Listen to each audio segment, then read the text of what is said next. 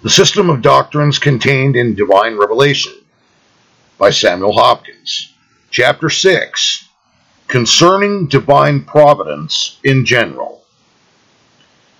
Divine providence consists in preserving, directing, and governing all creatures and things which are made, or in taking the most wise and effectual care of them, so as to make them answer the end for which they are created.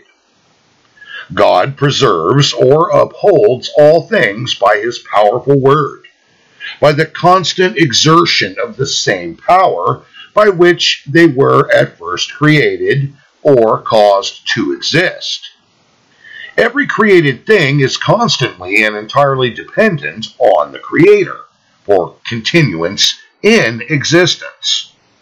Should that power which first caused it to exist be withdrawn, or cease to be exerted for one moment, it would have no existence.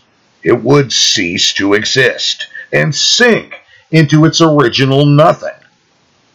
It is impossible that a creature should be made so as to exist one moment in any respect or degree independent of the Creator. It must be as really and as much dependent on him for continuance in existence as for its first existence.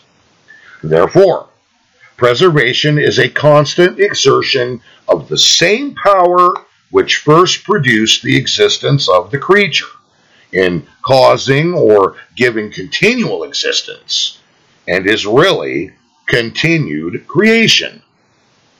Every part of creation, and each creature and thing in it, from the greatest down to the least, is not only constantly upheld by the exertion of the same power which first gave existence, but is in all respects continually under the direction and governing power and care of the Creator in every change as to the place or manner of existence, and every motion by which God orders, disposes, and uses everything in his creation to accomplish his own infinitely wise and important designs. As God created all things for himself in order to accomplish his own designs, being formed according to his pleasure, so he uses everything, so as in the wisest and best manner to answer the end for which it was designed. If any least thing were not so directed and used as to answer the end designed, it would be created in vain, which is inconsistent with the wisdom and goodness of the Creator. God governs the world and all things in it by stated and fixed laws, or rules, which are called the laws, or the course of nature, by which all motions and events take place in a certain order, and constant series and connection of cause and effect. But this law, or course of nature, is nothing but divine power and wisdom constantly exerted to cause things to take place in such a stated way and manner, or the divine will establishing such an order in events, and does not suppose any power in creatures or any created thing to cause such motions and events, aside from the immediate exertion of divine power, which is the proper efficient cause of every event. So that all power is in God, and all creatures which act or move exist and move, or are moved in and by him. This fixed law and course of nature, which, as has been observed, is nothing but the divine will, wisely determined to operate in a certain, steady, fixed manner, by way of cause and effect. The same cause generally producing the same effect is necessary in order to man's gaining any proper knowledge of the things around him and obtaining any prudence and wisdom with regard to the objects with which he is concerned, and by which he is to regulate his conduct, form his plans and prospects, and to excite his hopes, his fears, and exertions. Were there no settled order and fixed connection in things and events, there would be no foundation for all this.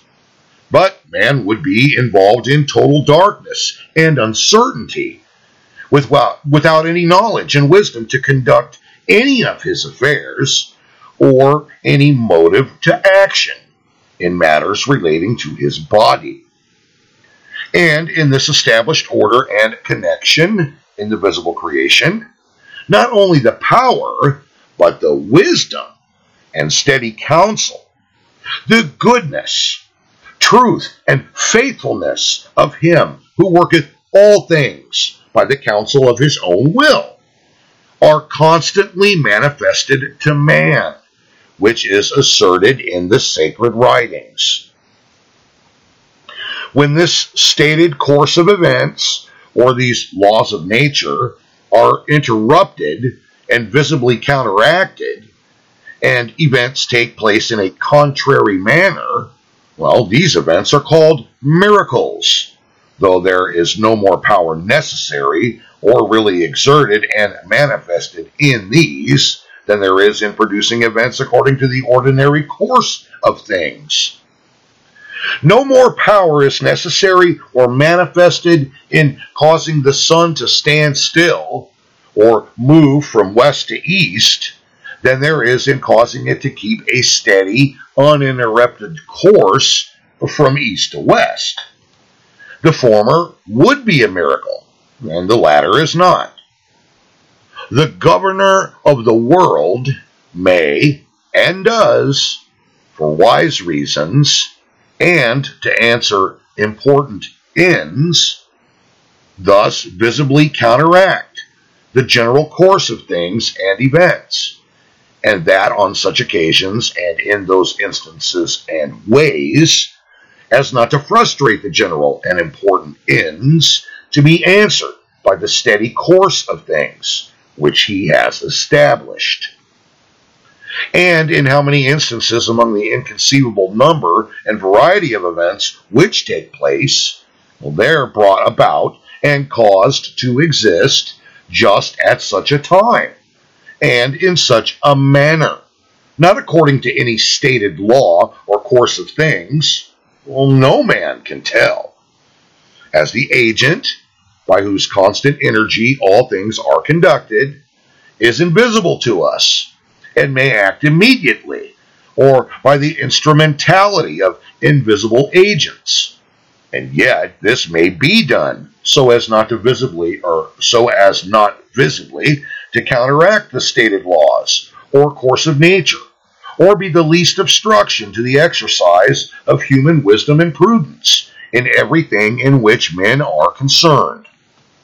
No one can doubt of this, who will carefully attend to the matter and observe the representation of it in the Holy Scriptures.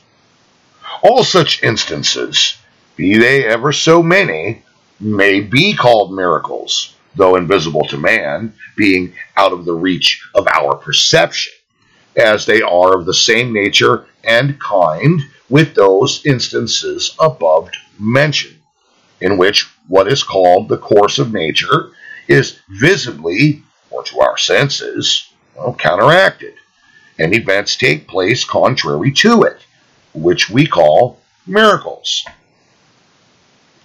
This care and providence of God in directing and governing all creatures and things is universal and constant, respecting all things at all times, and is extended to the least as well as the greatest and more important existence, and is concerned in every event, however minute, and in our view, inconsiderable. Not even a sparrow, or the least bird or insect, falls to the ground or dies without the direction and agency of God. The very hairs of our head are all carefully numbered, and so many, and not one more, are ordered to exist, and not one is removed or broken without the order and operation of the divine hand.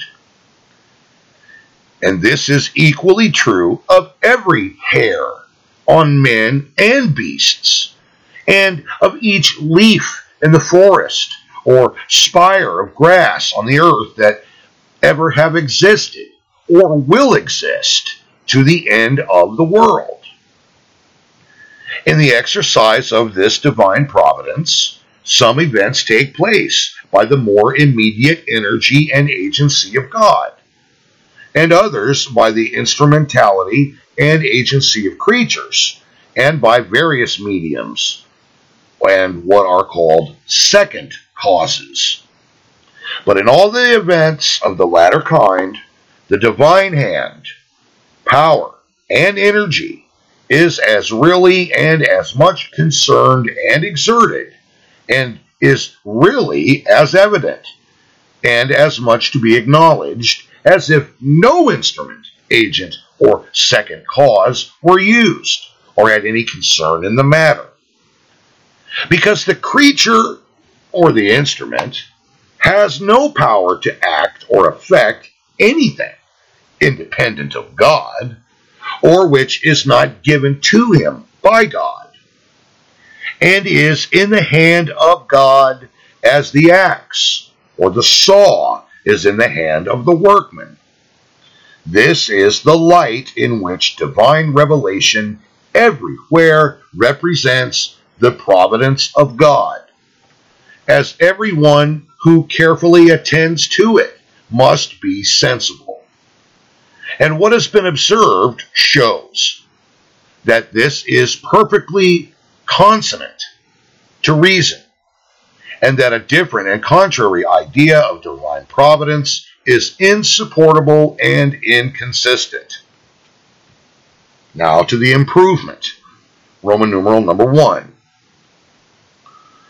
From this scriptural view of divine providence, well, it appears that they are in a great and dangerous error, who believe and assert that the creation and all creatures, when once made, have power to subsist of themselves and stand alone by their own power given to them in their creation, and to continue in motion and action independent of any immediate exertion of divine energy to support and direct them. That creation and creatures, once made and put in order, go on in a regular course of their own accord and by the strength of their own arm, and that God does never interpose or take any further care of the works of his hand. Everyone who has attended to the Bible must be sensible that such a notion is absurd and very inconsistent with that. And it is most unreasonable, as it supposes, that which is impossible. In other words, that the creature may subsist of itself when once made, in a measure independent of the Creator. And this is contrary to all true philosophy, and at the same time dishonorable to God, as if he did not take a particular and wise care of the things that he has made, and exercise and manifest his power, wisdom, and goodness in preserving and governing the world and all the things in it. And it also tends to suppress and even eradicate all true piety by leading to conceive of the Creator as at a distance and in a great measure out of sight, and as it obliterates a sense of our immediate dependence upon God and encourages self-dependence. In a word, it makes too much of creatures and raises them infinitely too high, by which the Creator and Governor of the world is concealed and hid. Whereas in a right view of divine providence, every creature and all events exhibit deity to view, as constantly present in everything, in the exercise of omniscience, power, wisdom, rectitude, and goodness, and unite to impress that sense of the divine being upon the mind, and lead to that acknowledgement of him, in which all true piety most essentially consists. Roman numeral number 2. We are therefore in the next place led to observe that the true philosophical and scriptural account of divine providence opens the most ample field for the exercise of piety and religion, as it leads us to see God in all things and in every event, to fear him, to trust in him, and acknowledge him in all our ways, feeling our immediate, constant, and absolute dependence upon him. This leads us to hear him speaking important truths in an intelligible language by all creatures and things with which we are surrounded, and in all events, which calls for answerable exercises of prayer, acknowledgments, thanksgiving and praise, and a constant glorifying him, in whose hand is our breath and all our ways. Of such exercises and expressions of piety, we have many examples in the Holy Scriptures, which at the same time appear perfectly rational. Roman numeral number 3.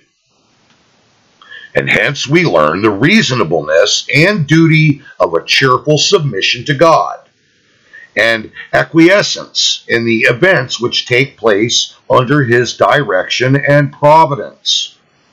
Not to submit is to oppose God and his will, and to resist infinite wisdom and goodness.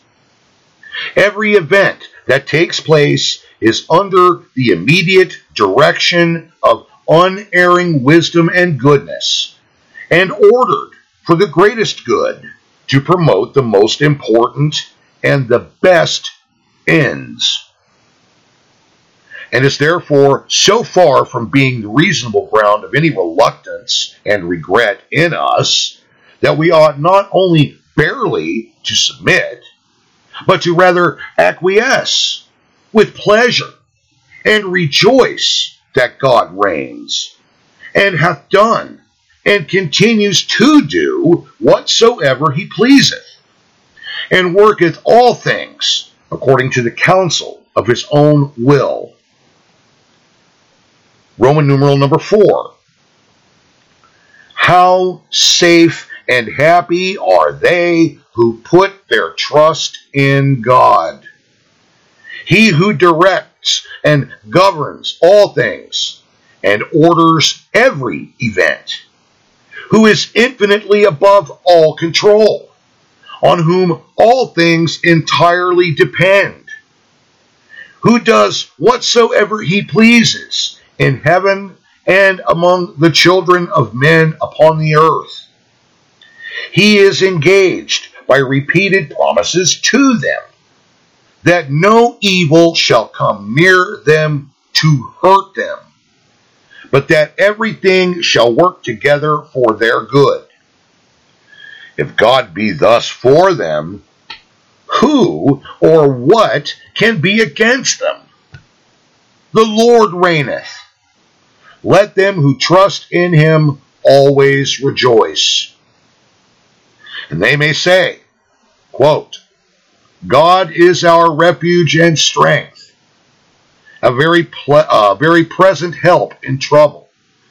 Therefore we will not fear, though the earth be removed, and though the mountains be carried into the midst of the sea, through the waters thereof, or though the waters thereof roar and be troubled, though the mountains shake with the swelling thereof. O Lord of hosts, blessed is the man that trusteth in thee. Close quote. That such a divine providence as is here described and asserted, which is rational, and everywhere supposed and held up to view in the Bible, is perfectly consistent with the moral agency and liberty of man, appears from a foregoing chapter on the decrees of God. And that's the end of chapter 6. Stay tuned for chapter 7 on the providence of God as it respects moral agents, angels, and men.